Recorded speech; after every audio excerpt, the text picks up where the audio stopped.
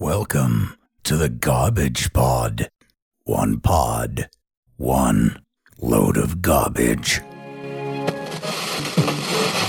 29 and 28. Remanded in custody.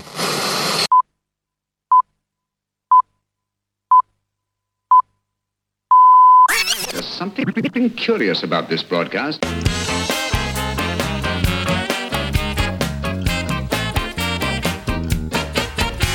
Hello everybody and welcome to the Garbage Pod. Today marks an occasion that podcasters like myself look forward to every year.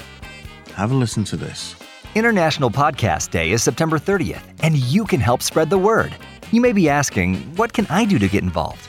It's pretty simple. Head over to internationalpodcastday.com and check the suggestions. Then use hashtag International Podcast Day to join the conversation. You can reach out and connect with other podcasters, listeners, and your favorite podcast hosts. Remember September 30th, International Podcast Day, a day-long celebration of the power of podcasts. The Garbage Pod has been part of International Podcast Day since its conception in 2014. In fact, Dave Lee, who is one of the founders of International Podcast Day, is a good friend of the show and has appeared on the podcast on a number of occasions. If you have joined us through the International Podcast Day socials, welcome to the Garbage Pod, and I hope you enjoy your time with us. So, who are we?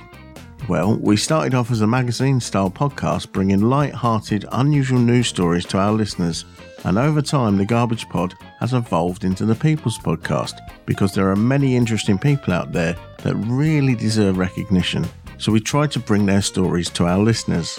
We also have our annual Eurovision show where we try to predict what will do well in the competition and usually fail. If you enjoy listening to the Garbage Pod, why not check out the other podcasts in the TGP family?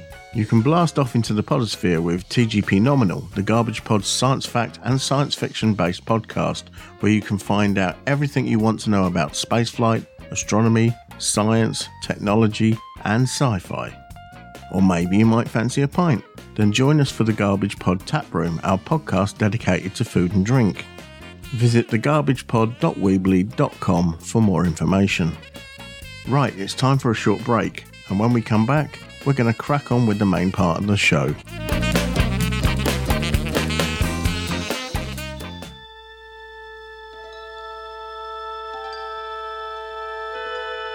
Space, the final frontier.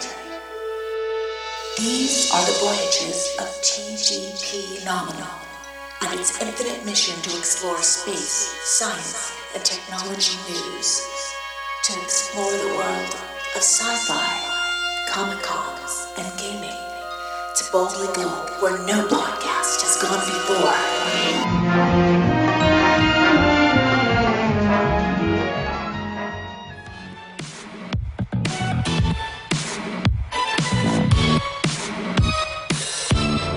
Welcome back to the Garbage Pod for our International Podcast Day show. Regular listeners might remember that fellow podcaster Joe Cariotti from the Joe Q Car Show came aboard to chat with me about his ventures and generally chew the fat. Well, there was so much interesting content recorded during that chat that I decided to keep some back for this episode. This space exploration, the things you talk about on TGP Nominal, right? Like, at what cost is kind of a thing I ask. I think it's very important to explore space. It is the final frontier that we know of right now until we figure out what the next dimension is. That's super important. But, you know, we don't have like a good way to like terraform a planet yet. So we've still got to work on making sure that we're taking care of the people here and we're not just, mining this thing that we have. I guess I've turned into much more of an environmentalist lately. The more I feel the effects of climate changing, and seeing sea level rise in my area, I just feel like there's more of a responsibility and people are a lot more perceptive to it now than we were, even 10 years ago. And I think even in the space industry, things have changed for the environment. They're coming up with new ways of fueling rockets, which are more environmentally friendly. Different types of fuel that they're bringing in, new types of fusions that they're bringing in. There's a company in the UK actually called Reaction Engines, and they've developed an engine that actually uses air, and it actually flies like a plane until it gets to a certain height, and then it goes into rocket mode. And then it'll do the rest as a rocket. Yes, that's super smart. There's so many considerations to take on two different propulsion systems like that, right? The actual engine is called a Sabre engine, and it's a hypersonic pre-cooled hybrid air-breathing rocket engine. Amazing. Wow. The idea is you can actually launch these things from any airport in the world. Amazing.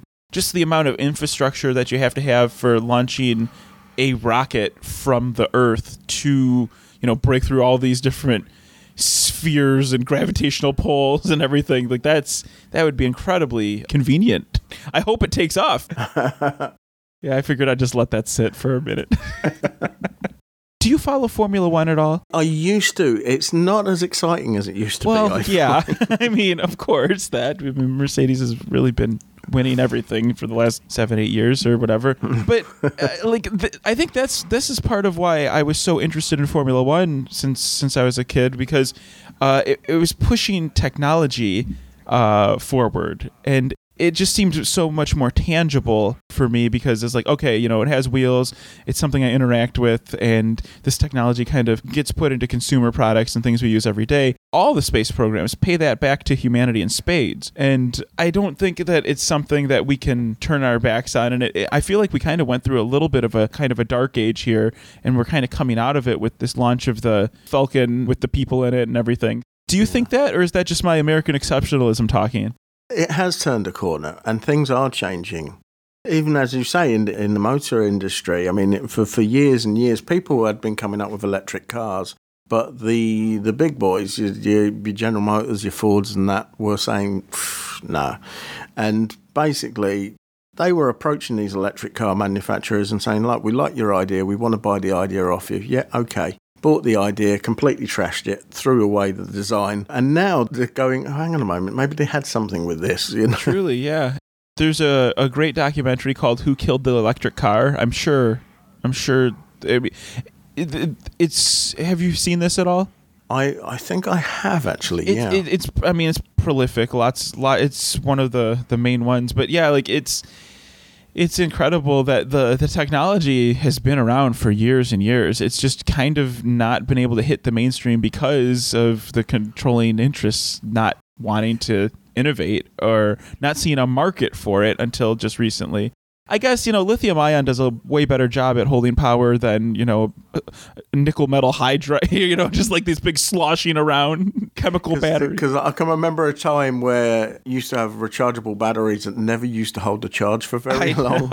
Basically, you had to drain it all the way and then charge it all the way, and that set its capacity, basically. It was craziness. Yeah, I can remember doing that when I first got a mobile phone. Mm-hmm. It was a case of you had to drain the whole thing and then recharge it. So it was the best part of 2 days before you could actually use it. But I feel like battery technology, basically the storage of power, has always been our biggest limiting factor, because being able to store energy allows us to, travel, make food, make air, clean water, do all these different things.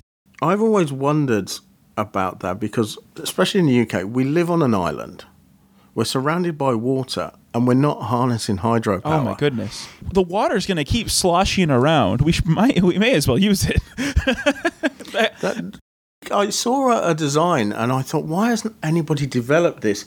And basically how it works is a turbine that goes in the sewer pipes. Yeah. And it's just a constant form of power. I think that's a great idea, is the water pressure is there to turn a turbine, and we have enough energy being put on us by the sun and the wind and the water. We should be able to figure this out. But the one I've been thinking of was kind of having these things out in the water that kind of move with the waves and the current of the ocean. Basically, it's like a solar panel, but you're harnessing the water's motion. That isn't like a dam. That isn't like going to affect the environment in such a drastic way, but it just kind of sets out there, and we just have a giant line running to our main lands, just charging giant cities, basically batteries for cities. I don't know. The large-scale power distribution is really tough, because, you have peak hours and storage and all this different stuff. I almost feel like the best way to deal with it is on a city or individual level almost, because we're getting there. We're getting there with photovoltaic panels. We're getting there with energy storage. I think once graphene takes hold in batteries, we're going to be in a much better spot. Do you know anything about the graphene batteries? I know about graphene itself. It's an amazing composition. Basically, the promise is, 100 times better charging. People are claiming 100 times. It'll probably be like 30 times better than what we have now. But think even if you had 2 times better on your phone or your laptop, where would you be able to be? So like we're talking about energy density when I'm talking about that. And I feel like once we can nail that energy density problem with storing electric power in a battery, we're going to be able to do so much more. Because right now, having an electric aircraft is very it's very niche. It's not going to be able to do long haul flights, and the batteries are going to be so heavy that doesn't make sense for big planes, and it only works in very specific areas right now. But once that energy density really picks up, we'll be able to make large strides in getting away from fossil fuels. But it's such an interesting time to be alive and talk about this stuff, because I feel like we're on the cusp. When I was a kid, we used to have a lot of these, they used to call them read-along adventures. Yes. But basically, you had a book and a cassette or a CD. I used to prefer those than actually watching the movie, because you're still using your imagination. And there was this book set that was based around Transformers. And this book was called, if I remember rightly, it was called Autobots Lightning Strike. The whole premise of the book was that the Autobots had never seen lightning before, and they didn't know what it was. So one of their human engineer friends actually explained to them that it was electricity that came from the sky. And, it's very dangerous, and how much power is actually coming from these lightning strikes. And the Autobots said, well, why don't you use that to power things? And the humans basically said, well, we don't have a containment unit that is strong enough to actually hold a lightning bolt. And so the Autobots came up with a way of making a mast and putting a containment unit for the humans to use after they'd left the Earth. The Autobots were desperate to find a source of energy so that they could rebuild their spacecraft and return to Cybertron. Could the answer lie in this thing called lightning? Tell me all you know about lightning, said Optimus Prime. Spike's father picked up a piece of twig and drew diagrams in the earth as he spoke. Lightning is really electricity, he said. We have electricity on Cybertron, said Optimus Prime. But it does not fall from the sky and destroy things. We generate it in power stations. It drives our machines. We also do that here on Earth, said Spike's father. But there is no way to control something as powerful as lightning. A single lightning flash is about 1,000 megavolts. Perhaps Earth technology cannot handle such forces, said Optimus Prime. On Cybertron, we learn to deal with power you cannot even begin to imagine. This is a chance we cannot afford to miss. The Autobots must be prepared before the next storm. And, the Decepticons got the wrong idea, because they thought it was some kind of transmitter that they were trying to send and receive signals from somewhere, and went in this cave where all the containment unit was, and they got struck by lightning, and, they thought it was a trap. But when I was listening to that, I thought to myself, why haven't we come up with something like that? Because one lightning bolt can power a small city for a month. Just getting lightning to strike in the same area reliably. There's areas that have storms, and you can make a giant pole and really attract a lot of power. I guess it would be so hard to capture that. But it is one of those things. It's just like the same, I'm kind of spitballing an idea about harnessing, with the ocean currents and waves. And you're like, how could we capture a lightning bolt? I'd be really tough, because it happens so quick too. Like you'd have the amount of intake on that electrical system would be immense. Everything all happening at once, that would be just a major influx at one time. Scientists have probably been trying to devise a way to do it for years. I was flying over to California from Vegas or Michigan or something, and I saw this giant light out in the distance, and it was a bunch of mirrors focused on a giant tower. And these mirrors were harnessing the energy from the sun, focusing all this energy into one area on this tower, and it was actually heating this tower, filled with some sort of oil or I don't know what it was filled with, but it seemed to be filled with something, and basically it was the action of the stuff boiling at the top, and then it was kind of cycling this fluid, and it was able to stay hot for so long that it would be able to go through the night and still be boiling hot, or I'm sure beyond boiling, and distribute power to the surrounding area. And I just thought that was a very interesting way to capture power and just use the sunlight. It's there. The Egyptians were doing, well, not heat, but lights for a long time using mirrors. A lot of the buildings, kind of pyramid-type buildings, it's very dark inside. And if you had a mirror set up from the outside to the inside, it's a way of lighting up dark areas. So if you remember the film The Fifth Element. Have you yes, seen The Fifth absolutely. Element? Yeah, the mirrors bouncing off the things. Yeah. But that's how they lit in to get inside those caverns in the pyramid. I always wondered, actually, I'm like, is there loss? Or if you line it up just right, are you're going to get the exact light that you're shining off of one mirror into the other? So I'm sure it bleeds off a little bit each time. When they're doing things with lasers and they're bouncing things off of stuff with lasers, it's a similar thing. But I imagine it would get weaker at some point, but enough to give you enough light to see. That's the main thing. The thing I was talking about is called concentrated solar power, abbreviated as CSP. And actually, Spain has the most in the world right now by a large margin, followed by the U.S. and then South Africa as far as how many megawatts are being put out there. And that's as of 2018. That was the last time that this Wikipedia article was updated. I guess in the UK you have a different problem because you don't get the same amount of sunlight that Spain or the US will get on the landmass here. No, not the same, no, but we do have solar panels on houses here. Well, I think it's part of the solution, right? There's enough to actually power heating systems, for hot water and that kind of thing. Crichton, what are you doing, man? Oh, sir, I'm listening to the Garbage Pod. It's a podcast I found in the podosphere. The amount of lore and just history that us as Americans kind of see when you look at the UK, it's really fun because, we don't have castles in the US, or we don't have any honest castles. We weren't having to fight off the Normans. We didn't have to do any of that. All of our forts are just made of wood. There's a sense of regalness when somebody from the States talks to somebody that has a British accent, right?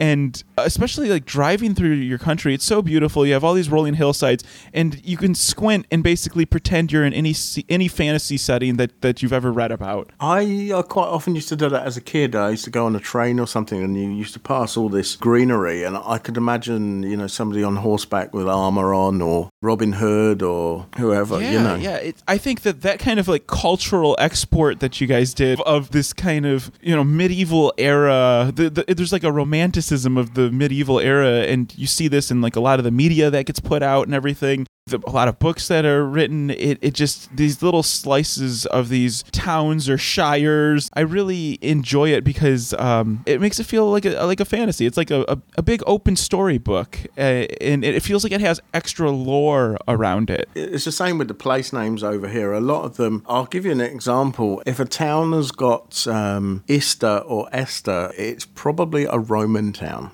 Really? Okay. Why is that? Yeah. Do you know, or am I asking a question that you can't answer? I'm sorry. It actually comes from the Latin pronunciation.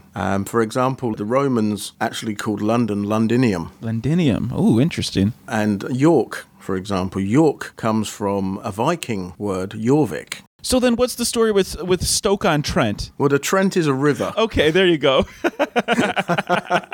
So it's a town called Stoke, and it's on the river Okay, Trent. there you go. See, this is not only is it fantastical to have these wonderful areas, but it also is pragmatic with their naming schemes. I love it. The one that makes me laugh out of all of them is you must have heard of Stratford-upon-Avon, the hometown of William Shakespeare. Now, Stratford-upon-Avon, Avon in ancient British actually means river. So it's Stratford upon River. It's so interesting. Like I watch a lot of like House Hunters or Escape to the Country. Those are like my guilty pleasures. I'm sitting there and they're just like they're talking about South something Shire, and I'm just like, oh, it's so beautiful. Like this countryside looks so wonderful, and every time they talk about a city, it's just like it's only a 30-minute drive to the coast, and it's so picturesque. And of course, there's a lot of editing and fancy stuff in there, but it just seems so tranquil. You talk about colonialism and things. You can't talk about that without talking about the indigenous people in the Americas getting brutally taken back. But we have cities that have really amazing names like Wyandotte and Ypsilanti, and there's a place in Ohio, Wapakoneta. Yes, very, very much Native American names, and Owasso. Like there's just very specific names for these chiefs and tribes and the land that we just kind of took from them. Not kind of either. Even Chicago, that is such a Native American name, but it's just kind of part of our lexicon now. Talking of Chicago, where I actually live right now, I'm in a place called Letchworth Garden City. It's the world's first garden city. And the guy who created the place, when he was young, he was doing a lot of traveling. He was an architect, and he was traveling across the Midwest, and he managed to get himself a job in an architect's office after the fire in Chicago, and he was actually part of the architect's company that was credited to rebuilding the city. Chicago. Oh my gosh. Did he go back to where you live now and make it such a beautiful city? Is that what happened? What he wanted to do was bring the country and the city together without all the pollution and everything else. The idea was that every man had a plot of land, he had a space to live, and he had some greenery around him as well, so he could either, have livestock or whatever. I now live in this garden city, and I live in an apartment, so I have no greenery. The dream has been lost. Everywhere you go here, there's avenues of trees and there's green areas everywhere here. So that part of it hasn't lost. It's so underrated. And I think we're just starting to realize that as society and culture kind of moves forward from this mass industrialization and our, grid cities that we just stamp down into the environment. I feel like a lot of architecture and a lot of city planning is taking a step back and saying, oh, okay, maybe not everything should be concrete. Maybe we should step back here and really work on making some interesting green space that's shareable, that people in apartments or flats can actually use, because it just makes life so much better. And especially in the Detroit area, it's been an automotive mecca for so long. I mean, a group of automotive companies got together and we ripped up the rail system that we had in Detroit to sell more cars. You still have to have a car if you live in the U.S. unless you're living in one of the major cities. But all of the cities that are kind of medium-sized cities are taking a lot of actions to be more bikeable, more walkable, and just a lot more friendly to people that are in the cities. But I think a huge part of that is having appropriate amounts of green space, because it wasn't that long ago where we were basically hunters and gatherers, and it wasn't that long ago that we were primarily farming, and we were just farmers. So all this intense specialization that's taking place and making and creating the society that we live in now, I think it's worth taking a step back. And I think your guy had the right idea. If you look at like happiness levels throughout your country, your city probably has like higher happiness levels. We had companies here that were built in particular for producing happiness within the workers, because a happy worker does a better job. And they were the first people to have, actually in the company building, they had a library so people could read. They had healthcare things. They had a dentist that was actually in the building, so that you didn't have to go away from the building to go to the dentist. You could do it in-house and then come straight back to work. That's an amazing perk that needs to happen to more places. That's great. Yeah. We're talking... Wow, this would have been in the early 1900s, so 100 plus years ago. Yeah. Whenever I'm in the potosphere, there's only one place to be, the Garbage Pod. Well, I'm sure you'll agree with me that we covered some really fascinating topics during that chat. Information about Joe and links to our previous chat and topics that we spoke about will be in the show notes. More details can be found at the end of the show. During that chat with Joe, I mentioned that I live in a garden city. Well, that leads us nicely onto the next section of the show, because during lockdown, all indoor venues like museums and galleries were closed to the general public. So the Garden City Heritage Foundation had an amazing idea to take local history outdoors. Have a listen to this. So you're joining me not too far from actually where I live, to be honest with you. We're in Letchworth Garden City, as most people know, that's where I'm from. And there's an event actually happening today, just a stone's throw from where I am. And I'm talking with one of the people that's involved with the project, and it's Josh Tidy, who's the heritage manager for the Letchworth Garden City Heritage Foundation. How you doing, Josh? I'm good, thank you. Thank you. Nice to talk to you. So, Josh, tell me about what's going on here today. So, this is a scheme we're doing called Letchworth's Outdoor Museum, and essentially, since we can't open up the museum currently, we decided to take the museum to the people, so to speak, and we're basically rocking up in a different park or open space every week with displays about the area, so people can either find out about the area they live in, or we haven't really had any yet, but people could follow us around each week and find out about Letchworth, a different park at a time. So we're in an area called Jackman's, which is was built as a kind of an overspill from London, is that right? Yeah, it was sort of the last real expansion of Letchworth, and an interesting housing layout. It was designed on the Radburn principle, which is named after Radburn in New Jersey, America, which, as an aside, was the first American attempt at a garden city plan, and it's sort of boomeranged back here. And essentially that housing layout principle is that you separate pedestrian from car traffic by having a sort of main trunk road and then spurs off. It means that Jackman's is quite self-contained, and the way that layout works is that there are kind of cul-de-sacs and unlit paths and things like that. I think it's fair to say in the past has had something of a reputation, but on a day like today, in this setting, it's a beautiful place, really. Yeah, I mean, I must admit, since I've been living here, I haven't experienced any problems. So, and I think it's the same wherever you go, because you've got people here that say, oh, you know, you go to the Grange, they've got issues at the Grange, and people at the Grange, they've got issues over here. And I've never seen any of it, to be honest with you. No, likewise. So you've got a lot of display stands, some A-frame stands, telling people about different things that has happened over the past for Letchworth and Jackman's. Can you take us through some of them? Yeah, of course. So some areas we've done obviously have a little bit more history. Jackman's was built in the sort of mid-60s. So there's sort of evocative photos of the estate being built, and lots of really nice photographs of street passes for the Jubilee, for the Queen's Silver Jubilee in 1977. And just lots of scenes that local people might recognise, and so perhaps hopefully some scenes they don't. All right. So you've actually got some of, you say, the estate being built? Yeah, this is building the underpass under Radburn Way, which locals will be familiar with.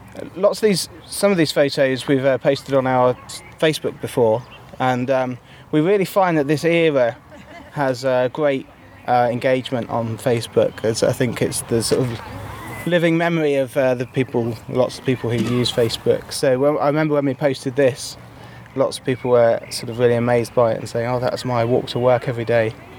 And obviously pictures of the builders smoking cigarettes. And it's, you can tell it's of an era because, you know, the guy's wearing flat caps and there's no PPE at all, is there? That's right, yeah, no high vis or hard hats.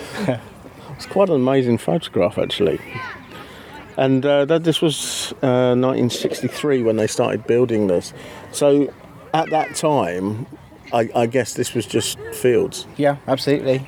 It's got its name from way back in when Letchworth was first built, it was called Jackman's Plantation, and then subsequently there was a housing development off Baldock Road in the 30s called Jackman's Place, and then this is all south of that, and the whole area got called Jackman's. So what would they have been growing here? Goodness, that's a good question. I'm not sure I know, to be honest. I mean, it's largely arable. I know that they plant a lot of wheat that goes to make shredded wheat around here. Yeah, I've seen, as you come off the A1M there used to be a sign that said, proud to be made into Weetabix or something. That's right, like that. yeah, that's right. I think it went up to Welling where they used to make Weetabix. But yeah, no, that's one I'll have to look into. To what was actually farming purposes around Letchworth. I don't know, I'm afraid. Yeah, that'd be great.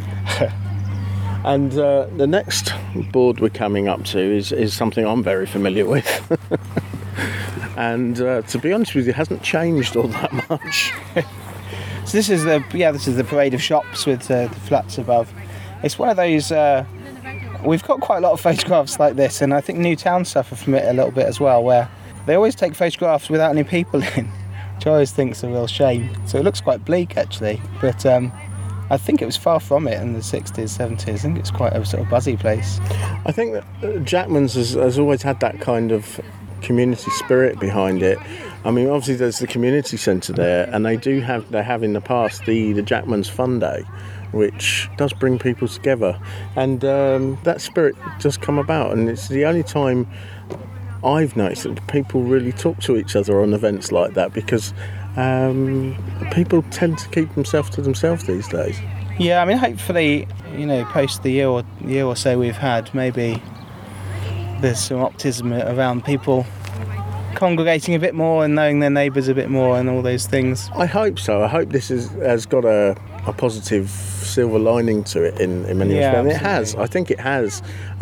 People are discovering skills that they didn't know they had and getting out and doing things more. So I think you might be right there. I think people are definitely discovering their local parks. During those long lockdown months where no one could drive anywhere or anything, I think lots of people possibly were surprised to discover they had such good local parks on their doorstep, I think. What have we got next?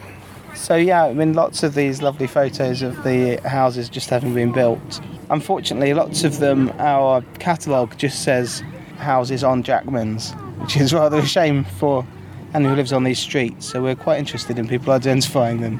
Have you had anybody come back to you on that one yet? Not yet, no.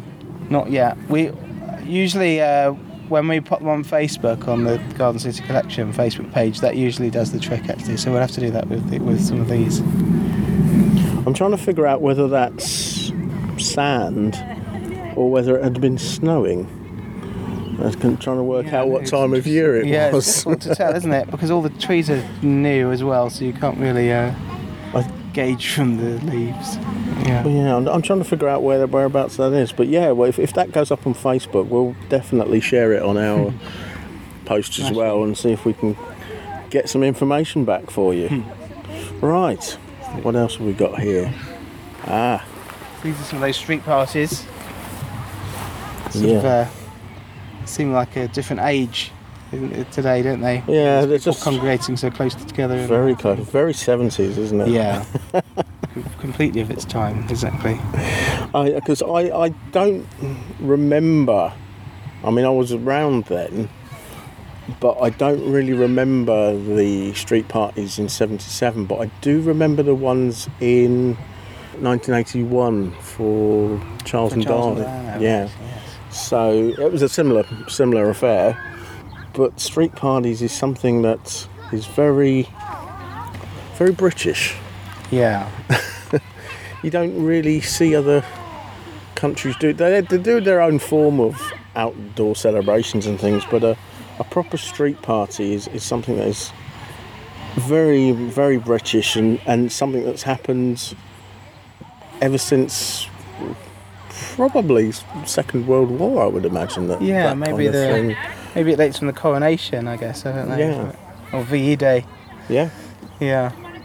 They're certainly undergoing a bit of a revival, aren't they, with the recent royal weddings and Queen's Jubilees and all that. It was a pity with last year, to be honest, with the VE Day celebrations, we couldn't really celebrating. People did have their own individual kind of parties, household parties, but maybe we can do something when we come out of this. It'll be really nice to do. It'll be our own VE day, I suppose. Yeah. Yeah, we have some wonderful photos in the collection of VE Day in Letchworth. You know, lots of buildings being floodlit and bedecked in flags for the first time, and Wow. You know, street parties. And there's one of the girls at St Francis College perching on various ledges, windows and ledges, and sort of would give a modern health and safety manager a fit, I think. Yes. Because I can remember my uncle telling me about the time when chocolate and sweets came off of rationing, and everyone just had a massive sugar rush for a couple of days, you know. Amazing time. And he was also telling me, obviously, when they first started getting things like bananas over in the UK and people didn't know how to eat them. Well, yeah, absolutely. Because they thought, well, do you eat it with the skin on? Yeah, a lot of kids did just chewed straight into it, and these are horrible, you know. Yeah. Character building. Yeah. So here we have a plan of the estate. So is this actually how it ended up? It is, yeah. Yeah, essentially. So you have this, obviously you can't see. It's a huge sort of trunk road, basically. It loops around, and then off each of those is essentially sort of cul-de-sacs with sort of mini neighbourhoods off them, essentially. I mean, it's quite reminiscent of a new town in the sort of style and architecture, and it is quite self-contained in that sense. It's almost like a mini new town. And am I right in thinking that all of the streets and cul-de-sacs are all alphabetical? They are. They go essentially from A to, I'm not sure there's a Z, they go to A from A to Y as you go round. So in theory you can sort of work out roughly where you are along that big road by what letter you're on. It'd be interesting to ask a new postman whether that's where he works. Yeah, I don't think it's a very postman-friendly area, actually. It's a little bit like mentioning new towns. I mean, new towns obviously have lots of these sort of nutty features, like the alphabetical naming. I know that Harlow and Essex, for example, have different neighbourhoods that are all the streets and roads within the neighbourhood start with the letter of that neighbourhood.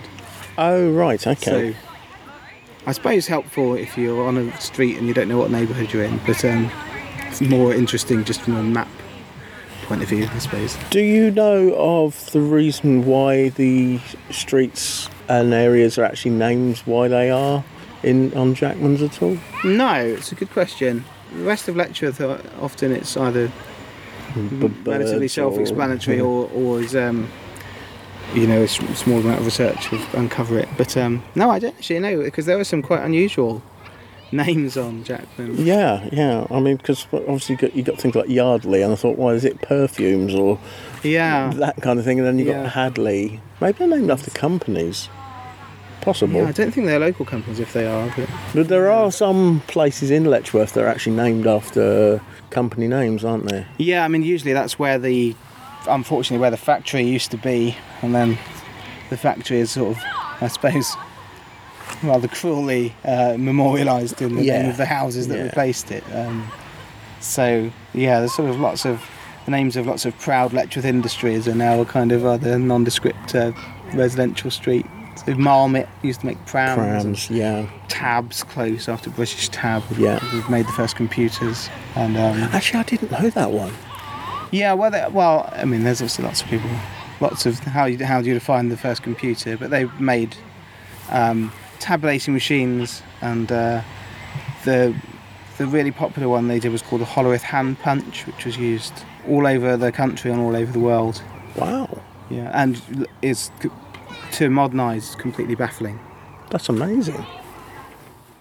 A lot of people know you as the Garden City historian, and you're based mostly at the Garden Cities Institute. Well, I've floated about. I'm in charge of the International Garden Cities exhibition or institute on Norton Way South. The Garden City Collection, which is the sort of museum store and archive, is up on Wilbury Hills Road, and we also have a micro museum. It's a sort of single room with as much social history crammed into it as we could fit, which is on Broadway Gardens in a building called One Garden City. That's awesome. So, how many more of these events have you got now? Yeah, so, we've this is our 4th or 5th, and we're planning really to keep doing it throughout the summer. Actually, they've been well received, and there's lots of Letchworth parks and open spaces still to get to. So yeah, all summer. So we're going to go to the Grange Recreation Ground and Hillbrow and Howard Gardens. We're on Broadway Gardens at the end of June for the Armed Forces Day. So we've got some displays about World War II. And who knows, we'll probably start the, start again from the start after that. Excellent. So, Josh, it's been absolutely fascinating talking with you. And I'd love to talk with you again about Letchworth itself and what is a garden city and that kind of thing. Maybe we can make an arrangement for that some point. That'd be fantastic. Yeah, I'd be delighted to. Excellent. Well, thanks again for talking with us. You're welcome. And speak to you again soon. Fantastic. Once again, information about Letchworth's Outdoor Museum, the Letchworth Garden City Heritage Foundation, the International Garden Cities Institute, the Garden City Collection, and the museum at One Garden City can be found in the show notes.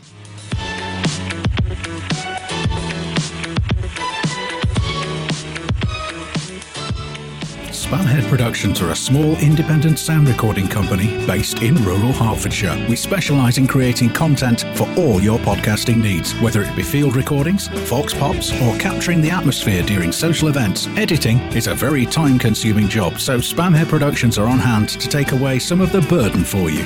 Just advise us on how you'd like your content to sound, and we will do the rest. We can even help you design and manage a website for your podcast too. Visit us now, spamheadproductions.weebly.com. That's spamheadproductions.weebly.com. Well, we've come to the end of our International Podcast Day episode of the Garbage Pod. Before I go, I'd like to thank both Joe Cariotti and Josh Tidy for coming on board.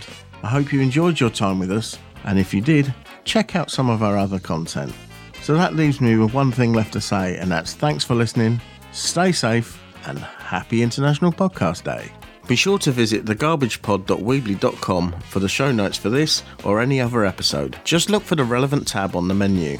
If you want to get in touch with us, then send an email to garbagepod@virginmedia.com, where your input is our output. If you would like to subscribe to any of our podcasts, you can do so via iTunes, the RSS feed, and also Stitcher and TuneIn On Demand Radio. And you can listen to me going solo, bringing you the latest in movies and home theater for regular people in the Widescreen podcast over at widescreen.org. Don't forget to rate and review us. If you like what we're doing here, then why not buy us a pint by clicking on the donate button on any of the podcast pages. And don't forget to spread the word about us. The Garbage Pod is a Spamhead production.